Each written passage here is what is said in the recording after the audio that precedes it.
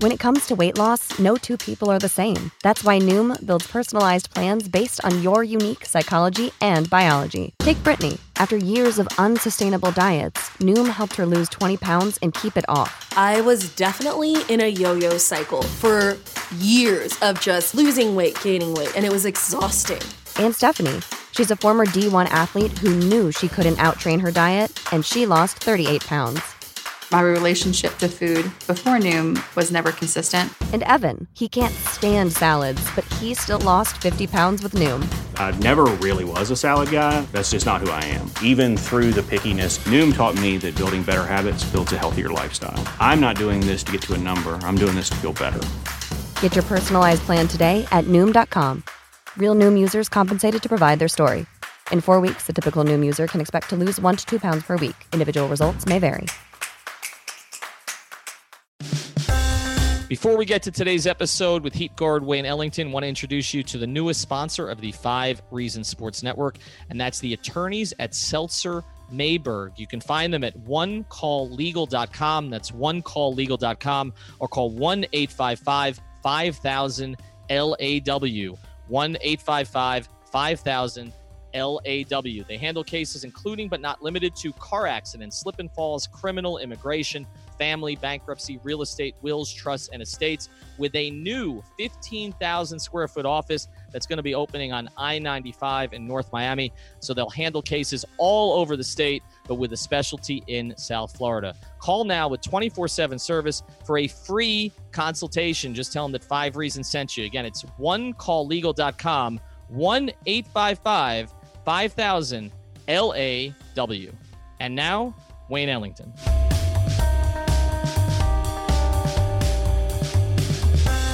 Welcome to the latest episode of the 5 Reasons podcast. I'm Ethan Skolnick here as always with Chris Whittingham. Now that you've found us, make sure that you hit the subscribe or follow button with your favorite podcast provider. That way you will get all of the old episodes in our library. Also, every new episode as soon as they post, as long as you turn on notifications. You can obviously find a ton of Heat content in our library, including our Heat Stories series. Recently did episodes with Mario Chalmers, with Udonis Haslem, with Brian Grant. We've got another one coming up with one of the old-timers, Grant Long. I don't know if Grant will appreciate me calling him an old-timer, but that will be in the library as well. And additionally, all of our Heat analysis content and the rest. Also, check out Miami Heat Beat. That's about 10 or 11 dedicated, we call them finalists of the Miami Heat. They take a little bit of a different approach than we do, but they're the people that tweet every play of every game. And I can tell our current guest today, Wayne Ellington, that they are big fans of his. So we really appreciate Wayne coming on the program. And I just want to start here with you, Wayne, because this is the single biggest question we had as we were looking at free agency and looking at what your value would be on the open market and how valued shooters are. So here's our big question. Why are you here? Why did you decide to come back to the Miami Heat on a 1-year contract? Well, first and foremost, I appreciate you guys for having me on, and I'm excited to do this. But I'm here. I'm here with the Heat because it's kind of in my DNA. I feel like it's the best fit for me. I've been in a lot of places so far in my career, and this is a place that I'm very, very, very comfortable. It's kind of a unique fit for me. I love the culture. I love what this organization is about. And all summer long, I knew that, if there was any other decision that had to be made, it would have been hurtful for me. So I'm happy to be back, and whatever's in the future is in the future, but I know where I want to be right now. All the time we hear fans and players and organization alike talking about the culture and sort of what it means. What does it mean to you, and what has it represented to your career? And for a player who's played on a lot of different teams, what's different about this organization? I feel like if you buy into what's being preached and what's expected of you, I think, you'll become a better player, you'll become a better person, and that's what it's about. You're held to a higher standard than a lot of different places. Obviously, on the court, your physical shape, you're expected to be in world-class shape and to get in the world-class shape. And off the court, handle yourself as a man and treat everybody respectfully. And I feel like, that's just kind of like my build-up. It's funny, a lot of the things that are being preached and the standard here are a lot of things that I learned in college at UNC. So it was kind of like I keep saying, it's just a great fit for me. So we talk about it being a great fit. You talk about the culture, and we've had some guys on our podcast, former players, current players, who've been with the Heat, who have had very different opinions about whether or not they wanted to deal with that culture. We had Brian Grant. we had Brian Grant on, and he bought in. Like, he had a meeting with Pat Riley. He wasn't supposed to come to the Heat when he was a free agent, and like, he was basically like, just get me there. Like, I don't care what kind of money. I want to play for that man. I want to play for that organization. We just had Grant Long, who was a longtime power forward in the NBA. And he basically told us, I didn't want any part of playing for Pat Riley. I'd heard about the practices. I didn't want to deal with that. And Grant Long was like Udonis Haslem before Udonis Haslem. So we were surprised. We're like, Grant, you don't want to deal with it? He's like, no way. I know it's not the Riley thing anymore. I know Eric has a slightly different, itinerary for his practices. I used to sit outside Riley practices and wait for the players for 5 hours. I know that's not the case anymore. But Wayne, give us your introduction to the culture. Your first Heat training camp after all the other places you've been, what struck you most? What was hardest to adjust to? I would say before I even got to training camp. Before I got to training camp, when I first signed, after the physical and everything like that, we came in, I think, around August 1st, and we had to do weight and body fat. So immediately, they wanted to check, what type of physical shape you were in. And then, after that, that's when the work really began. It was almost as if you didn't get to a certain point, you can forget about being able to perform on the court. That's where it really began for me compared to any other organization I've been. And it was a standard for everybody. In some places, obviously, depending on who the player is, they'll give you a little leniency here or there. But here, it's the standard. It's the standard for everybody, and everybody's expected to be in top shape. And that was my first introduction to the culture. Can you articulate the difference between playing at maybe the shape you were in before and sort of what that emphasis on body fat, on body weight, and playing at tip-top condition? Like, can you feel the difference when you're, let's say you play a 25-minute game and you're in minute 23, that you have a little bit extra? What is that difference between playing at good condition, which is professional athlete, any of us would take it in normal human civilization, versus the very peak of athletic performance? It just elevates your game. Obviously, my game, I've always been a good shooter, but I think since I've been here, I've seen my game reach a whole nother level. And being able to be out on the court longer, being able to run longer, be able to tire out defenders, these are all things that have gone into the work that I put in. So, yeah, it can really change your game. They say that when you're in top shape, that's when your true talent will come out, and kind of hear stuff like that. Some guys buy into that, and some guys don't. But like I keep saying, I'm a testament of it. I'm a testament of a guy who whipped himself into shape, bought in, and you see the results on the floor. So we want to get to your growing up here in a second, but I want to stay with kind of this nomadic existence that you had in the NBA before you got to Miami. So 2009, you win a national championship at Carolina. You're drafted. You end up playing 76 games in Minnesota, 62 more, 51 more. But again, I'm going to go through this quickly. 3 in Minnesota, 1 in Cleveland, 1 in Memphis, 1 in Dallas, 1 in LA, 1 in Brooklyn, before 2 in Miami. I think the thing that fans don't understand is how difficult that can be to make an adjustment every year, and to a new training camp, to a new city, when you have family, just all of those things that play into it. Give us a couple of stories about just your first experiences in some of those cities and how you adjusted to all of those different cultures. It's tough. It's tough, and it can not only take a toll on you physically, but mentally, it's draining. Not knowing what's next, not knowing what's in your future, not having that stability. It can be hard. A lot of guys that have been in that position, playing 1 year here, 1 year there, don't ever end up finding a place to call home. Or after those 1 year deals, you don't know. Sometimes those guys aren't around in the NBA anymore. So it's tough, and it definitely takes a strong individual to get through that and to be able to maneuver, man, and to adjust to whatever is up next for them. So it was hard, to say the least. Just changing teams in itself, especially the young player, it becomes hard to find yourself. One team wants you to do this, the next team wants you to do that. And you start, it's easy to second guess yourself and start trying to figure out, okay, well, who am I as a player, and what are my best assets, and what do I do well on the basketball court? You know, if one team or one coach wants me to do this, and next season, you know, another team wants you to do that, and so it can be confusing. You can easily question yourself. If you don't have a strong makeup and you're not made up of that DNA, it's easy to quit. So one thing that I knew that I could do is I could shoot the rock. So that's one thing that I always made sure that I kept on top of. You mentioned the things on the floor and kind of how you want different teams want you to do different things, but I want to talk about off the floor, whether it's friends, whether it's family, whether it's, you know, finding a place to live, where you set up in the off season. How much is that affected by changing teams so much? Oh man, the moving part is I'll say the most grueling.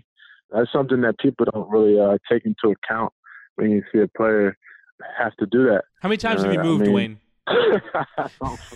I've moved a lot, man. I don't even sit here and think about it or count, to be honest, but it's to the point now where I hate moving. I hate moving. I hate it. You know, it's something that I never look forward to now at this point, just because, man, you know, it's hard to pick up and just move not only yourself, your family, you know, whatever the case may be.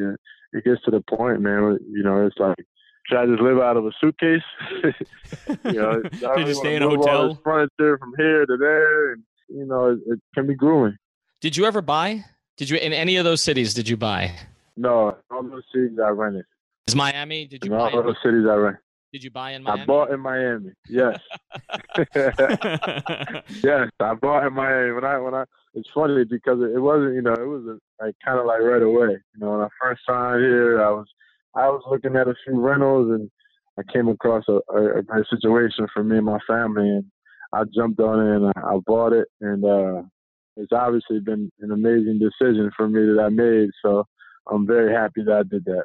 Well, it's an amazing decision, Wayne, until Miami falls into the sea. But until then, I own 2 properties, and I'm a little afraid of that. But until then, it turned out to be a good decision. All right, we're going to get back to the basketball here in a second, but I want to go back to how you grew up a little bit. You know, a lot of people talk about Deion being a Philly guy. You are also a Philly guy, and I just wanted you to get into a little bit of sort of what it was like growing up in that area with your family, how you developed your love for the game, how that all started. You know, it's tough. It's a tough town, but at the same time, it prepares you. It prepares you to face adversity, to face, you know, whatever's to come in this real world. So I'm appreciative of that. But, you know, it's also a big sports town. It's a big basketball city, and, you know, everybody's up to date. You know, everybody's up to date with what's going on with the local high school teams, college, and obviously the pros. So, you know, that's something that I'm very thankful for. And just being from that area, I talked about the DNA already, but kind of forces you to be a hard-nosed or a tough-nosed guy. So I'm very appreciative of that. When did you first realize you could shoot? I first realized I could shoot, I would say in middle school. When my dad actually gave me the ball, man, when I was about 5 years old in the YMCA league. And I haven't missed a season yet. But coming up, obviously, when you're young, you don't really so much worry about shooting or being a shooter or this, that, and the third. But when I got to middle school, I actually had a coach, man, who really preached on the technique and form of shooting. And that kind of took me a long way, obviously. I mean, there's things that I still think about that I learned from back in those days that I keep with me now. So I would say around middle school, around 7th and 8th grade, I started becoming more of a good shooter. We'll get back to Wayne Ellington here in a second, but obviously in addition to basketball, hockey starting up, football is going full gear right now, and so I've been spending my weekends betting over at BetDSI.com using the promo code REASON101 so I can get my money matched up to $2,500. I wish it was going a little bit better, Chris. I've actually had 3 bad beats in a row the past 3 weekends. Damn you, Oklahoma. But still having fun doing it as long as I still have my money. Chris, how have you been doing over at BetDSI? I feel like when your games are featured on Scott Van Pelt's Bad Beats, that's generally a bad sign for how your betting life is going. I'm going on a pretty decent run right now. Actually, I gave in our DM string, I probably should have tweeted this out, but I gave in our DM string over at 5 Reasons 3 NFL picks. I went 3-0 on them, so going pretty well over at BetDSI.com. In terms of the college football slate this weekend, you have Miami, FIU. Miami about 26-point favorites, so you can bet that over BetDSI. A couple of top 25 matchups with Texas A&M, Alabama, and Stanford, Oregon at the weekend. And then in the NFL, Thursday Night Football is when you want to get started with your betting. Jets-Browns is the Thursday night matchup this week. Dolphins-Raiders, and you got a couple of fun night games as well this week. It's all happening over at BetDSI.com. It's not just football. It's every sport that you can wager on. And be sure when you put in your initial deposit to use the promo code REASON101 and get your deposit matched up to $2,500. And now, back to Wayne Ellington. All right, so there's something I got to ask you because I was covering all those big three Heat teams, and there was a list of guys. There were a list of guys that those teams just had trouble with for whatever reason, and you were one of those guys. I remember 2 games in particular. I know every Heat fan remembers these couple of games where you just basically went off on them. What was it about playing those teams? Because I've said that I don't know that there'll ever be teams like that again that face the kind of scrutiny that those Heat teams did and the arenas that they went into and the way that LeBron and Dwayne and Chris were treated in those places and the pressure every night and ESPN and all the rest of the things that were going on. But then you came out and torched them a couple of times, which I think was one of... Sick of being upsold at gyms? My guy, you're currently a base member? For $90 more, I can upgrade you to our Shred membership. For $130 more, you'll be a Swole member. And for just $300 more, you'll reach Sweat Platinum. At Planet Fitness, you'll get energy without the upsell. Never pushy, always free fitness training and equipment for every workout. It's fitness that fits your budget. Join Planet Fitness for just $1 down and $10 a month. Cancel anytime. Deal ends Friday, May 10th. See Home Club for details. The reasons people were happy you signed here so you would stop doing that. What was it? What was it about the big three Heat that brought out the best in you? Well, just those guys being the big three. Obviously they had a target on their back. They got everybody's best shot. And then for me, it was just like, man, these guys are, they're at the top. They're at the top. They're where I would dream of being at. That's why I want to play for championships like that.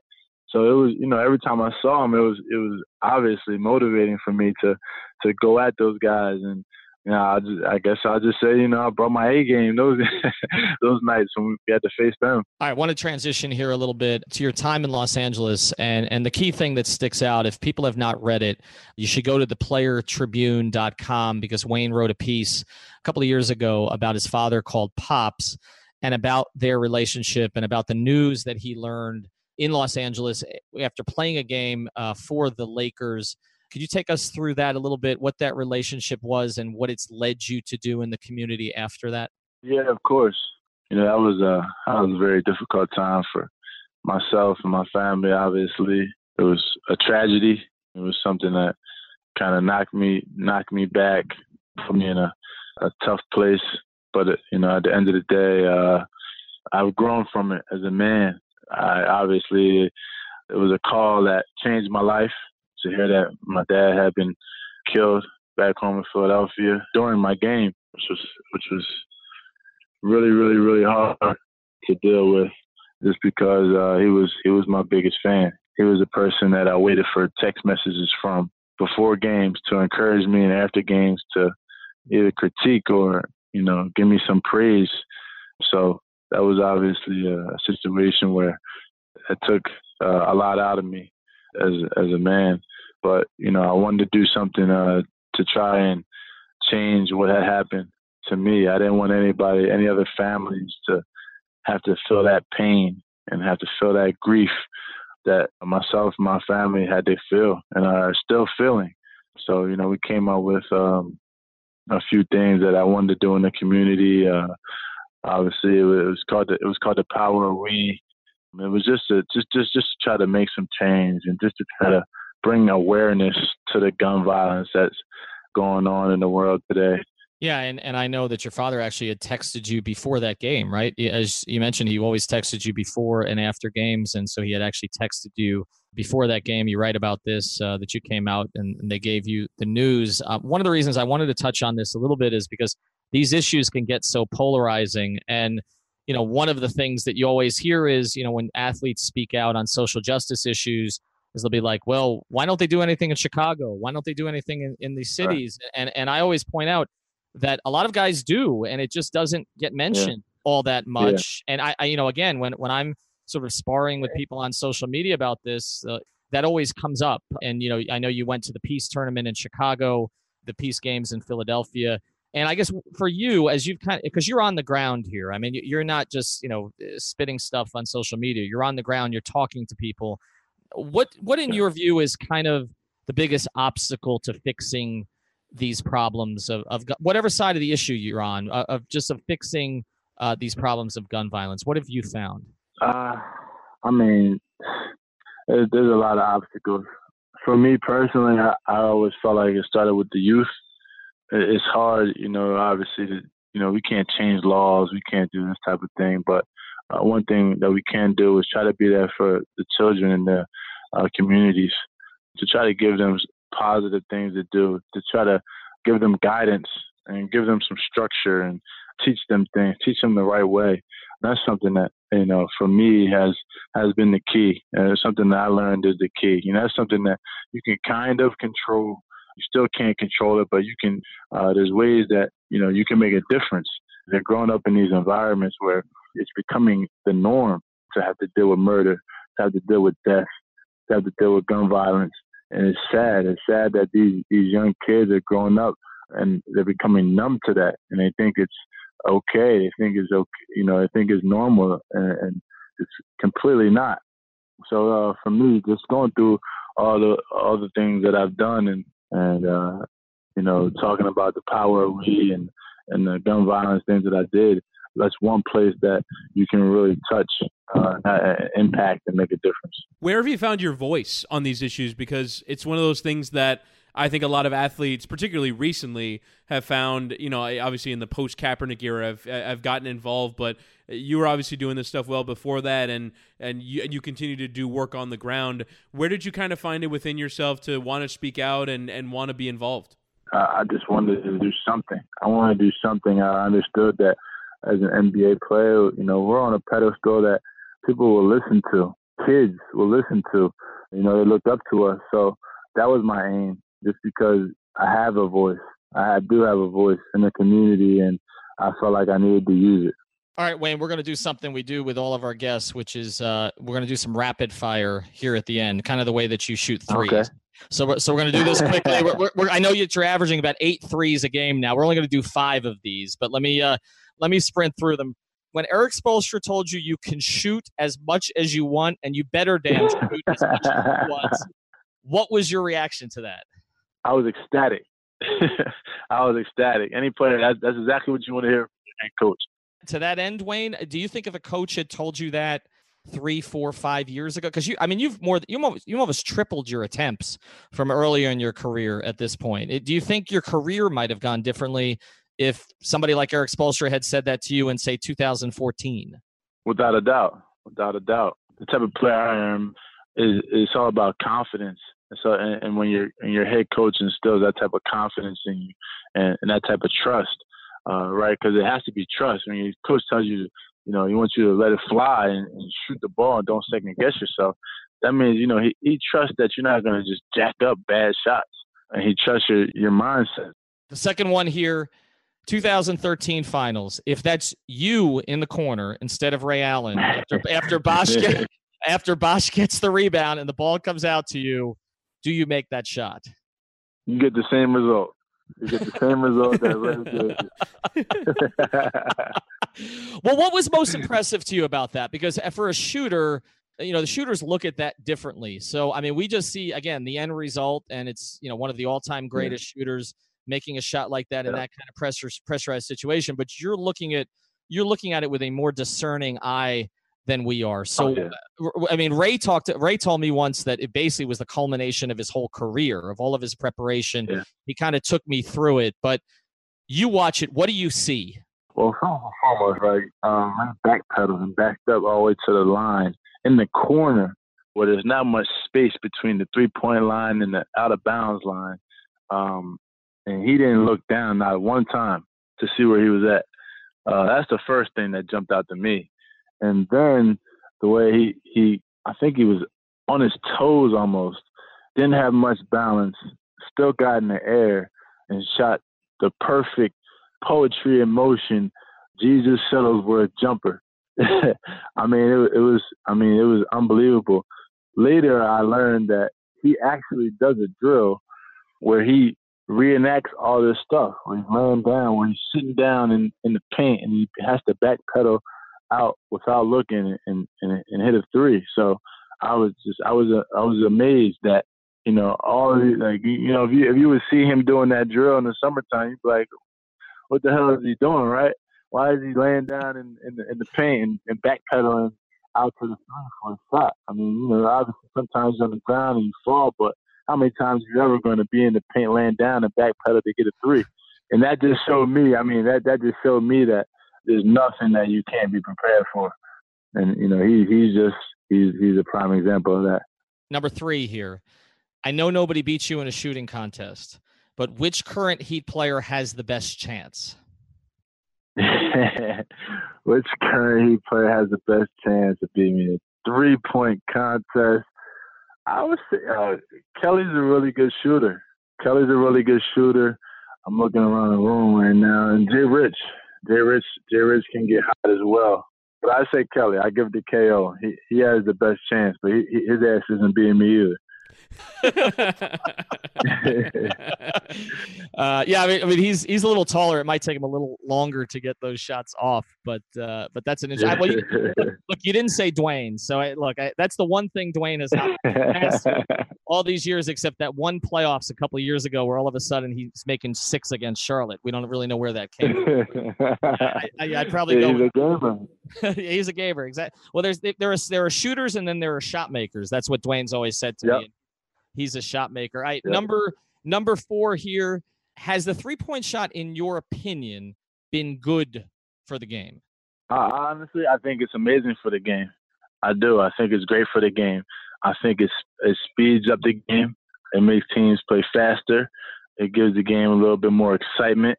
You know, what fans want to see. You know, when fans get to see guys pull up from deep range and make a long shot or something of that sort, I think it's been amazing for the game so far. It gives it a lot more excitement. Final one for you. I know you recently had a child. I know Eric recently had a child. So how much sort of baby rearing advice have the two of you shared with each other? Oh, yeah. Not so much advice. It's more just sharing exciting stories and where we're at with, you know, our child's development. That's something that we always – I know my face lights up when I talk about my son, and I see the same thing in his eyes now. So we kind of just share stories and get excited when we mention them. How old is your son now, first thing? Your son was born about a little over a year ago, right? Yeah, he'll be 18 months on the 22nd. Wow. Okay. So you've already put a ball in his hands, right? Oh, come on, man. You know that. He's already shooting. He's already working out and shooting jumpers. You setting him up from 26 feet just to make sure that he gets some of those shots off. That's pretty cool. So, but I would assume obviously that changes the sleep patterns a little bit. So you've had to adjust to that. Yeah, that's something that obviously I've had to adjust to. But my wife's been great, and she understands during the season that I need my rest. So sometimes she'll take him and sleep in the guest room or whatever the case may be, so that I can get my rest and be prepared for the next day. All right, and final thing here. We've had Eric Reed, the play-by-play man for the Heat, on the podcast. Yeah. I know he has a nickname for you, the man with the golden arm. Eric has a lot of nicknames for people. This one takes a little longer to get out of your mouth, though. This is not the name that Eric's come up with. Do you like it? I love it. Honestly, it's I think it's great, and I really enjoy it. It's funny, man. You know, that's what most of the fans call me now. Like I'll be out at the store, at a restaurant somewhere, and I'll hear, "Hey, golden arm," you know, or "Hey, there's a man with the golden arm." So like, It's fun, man. It's really fun. Thank Eric for giving me that nickname. What I'm doing now. So when you're signing the check at a restaurant, it's like, give it to the man with the golden arm. Let him sign the check. That's how that one works out. All right, so we'll keep going with that. Obviously, I think the fans will be happy to hear this. They're happy you're back. We weren't sure that was going to happen for a second straight year. Obviously, they're happy that Dwayne's back. You got the whole complement back together. And I know that some fans have kind of been a little down on the expectations this year. So I'll sort of let this be your parting shot as we leave the podcast. But why do you think maybe that this team will be better than I think the expectations have been from fans this offseason? Well, first and foremost, I think the continuity, I think the togetherness automatically is going to make us a better team than we were last year. This is a third straight year for us to be together. So I think that alone is going to help us improve. Chemistry-wise, that's going to be huge for us. And then, we hear the murmurs and we hear all the stuff, all the stuff that not a big off season, there wasn't much change after, we didn't perform obviously the way we wanted to in the postseason last year.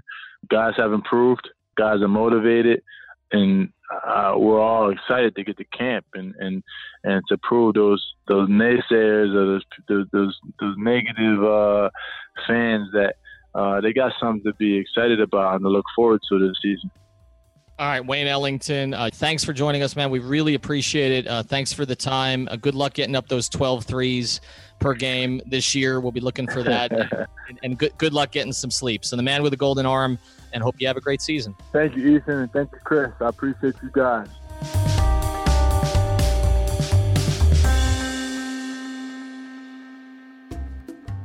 This is the 5 Reasons Sports Network, Miami Sports on Demand. We now have 13 podcasts in the network posting roughly 15 times per week, all absolutely free. Find all of our shows on iTunes, Google Podcasts, or Podbean. Plus, become a member of our patron feed and you'll get even more fresh content. We are on Twitter, Instagram, Facebook, and YouTube. Here's some of what you missed last week on Ballscast. It's legitimately dreadful watching the Dolphins, man. Like, is it worth it to be a Dolphin fan? Like, this feels terrible. If you want to get involved as a sponsor or a contributor, reach out to us at number 5 Reasons Sports on Twitter. Don't forget to punch 5 Reasons in your search bar and then hit subscribe. Support for this podcast and the following message come from Corient. Corient provides wealth management services centered around you. They focus on exceeding your expectations and simplifying your life. Corient has been helping high achievers just like you enjoy their lives more fully, preserve their wealth, and provide for the people, causes, and communities they care about. As one of the largest integrated fee-only registered investment advisors in the U.S., Corient has deeply experienced teams in 23 strategic locations. Corient has extensive knowledge spanning the full spectrum of planning, investing, lending, and money management disciplines. Leverage Corient's exclusive network of experts to craft custom solutions designed to help you reach your financial goals, no matter how complex they may be. Real wealth requires real solutions. For more information, connect with a wealth advisor today at Corient.com. That's Corient.com. Corient.com.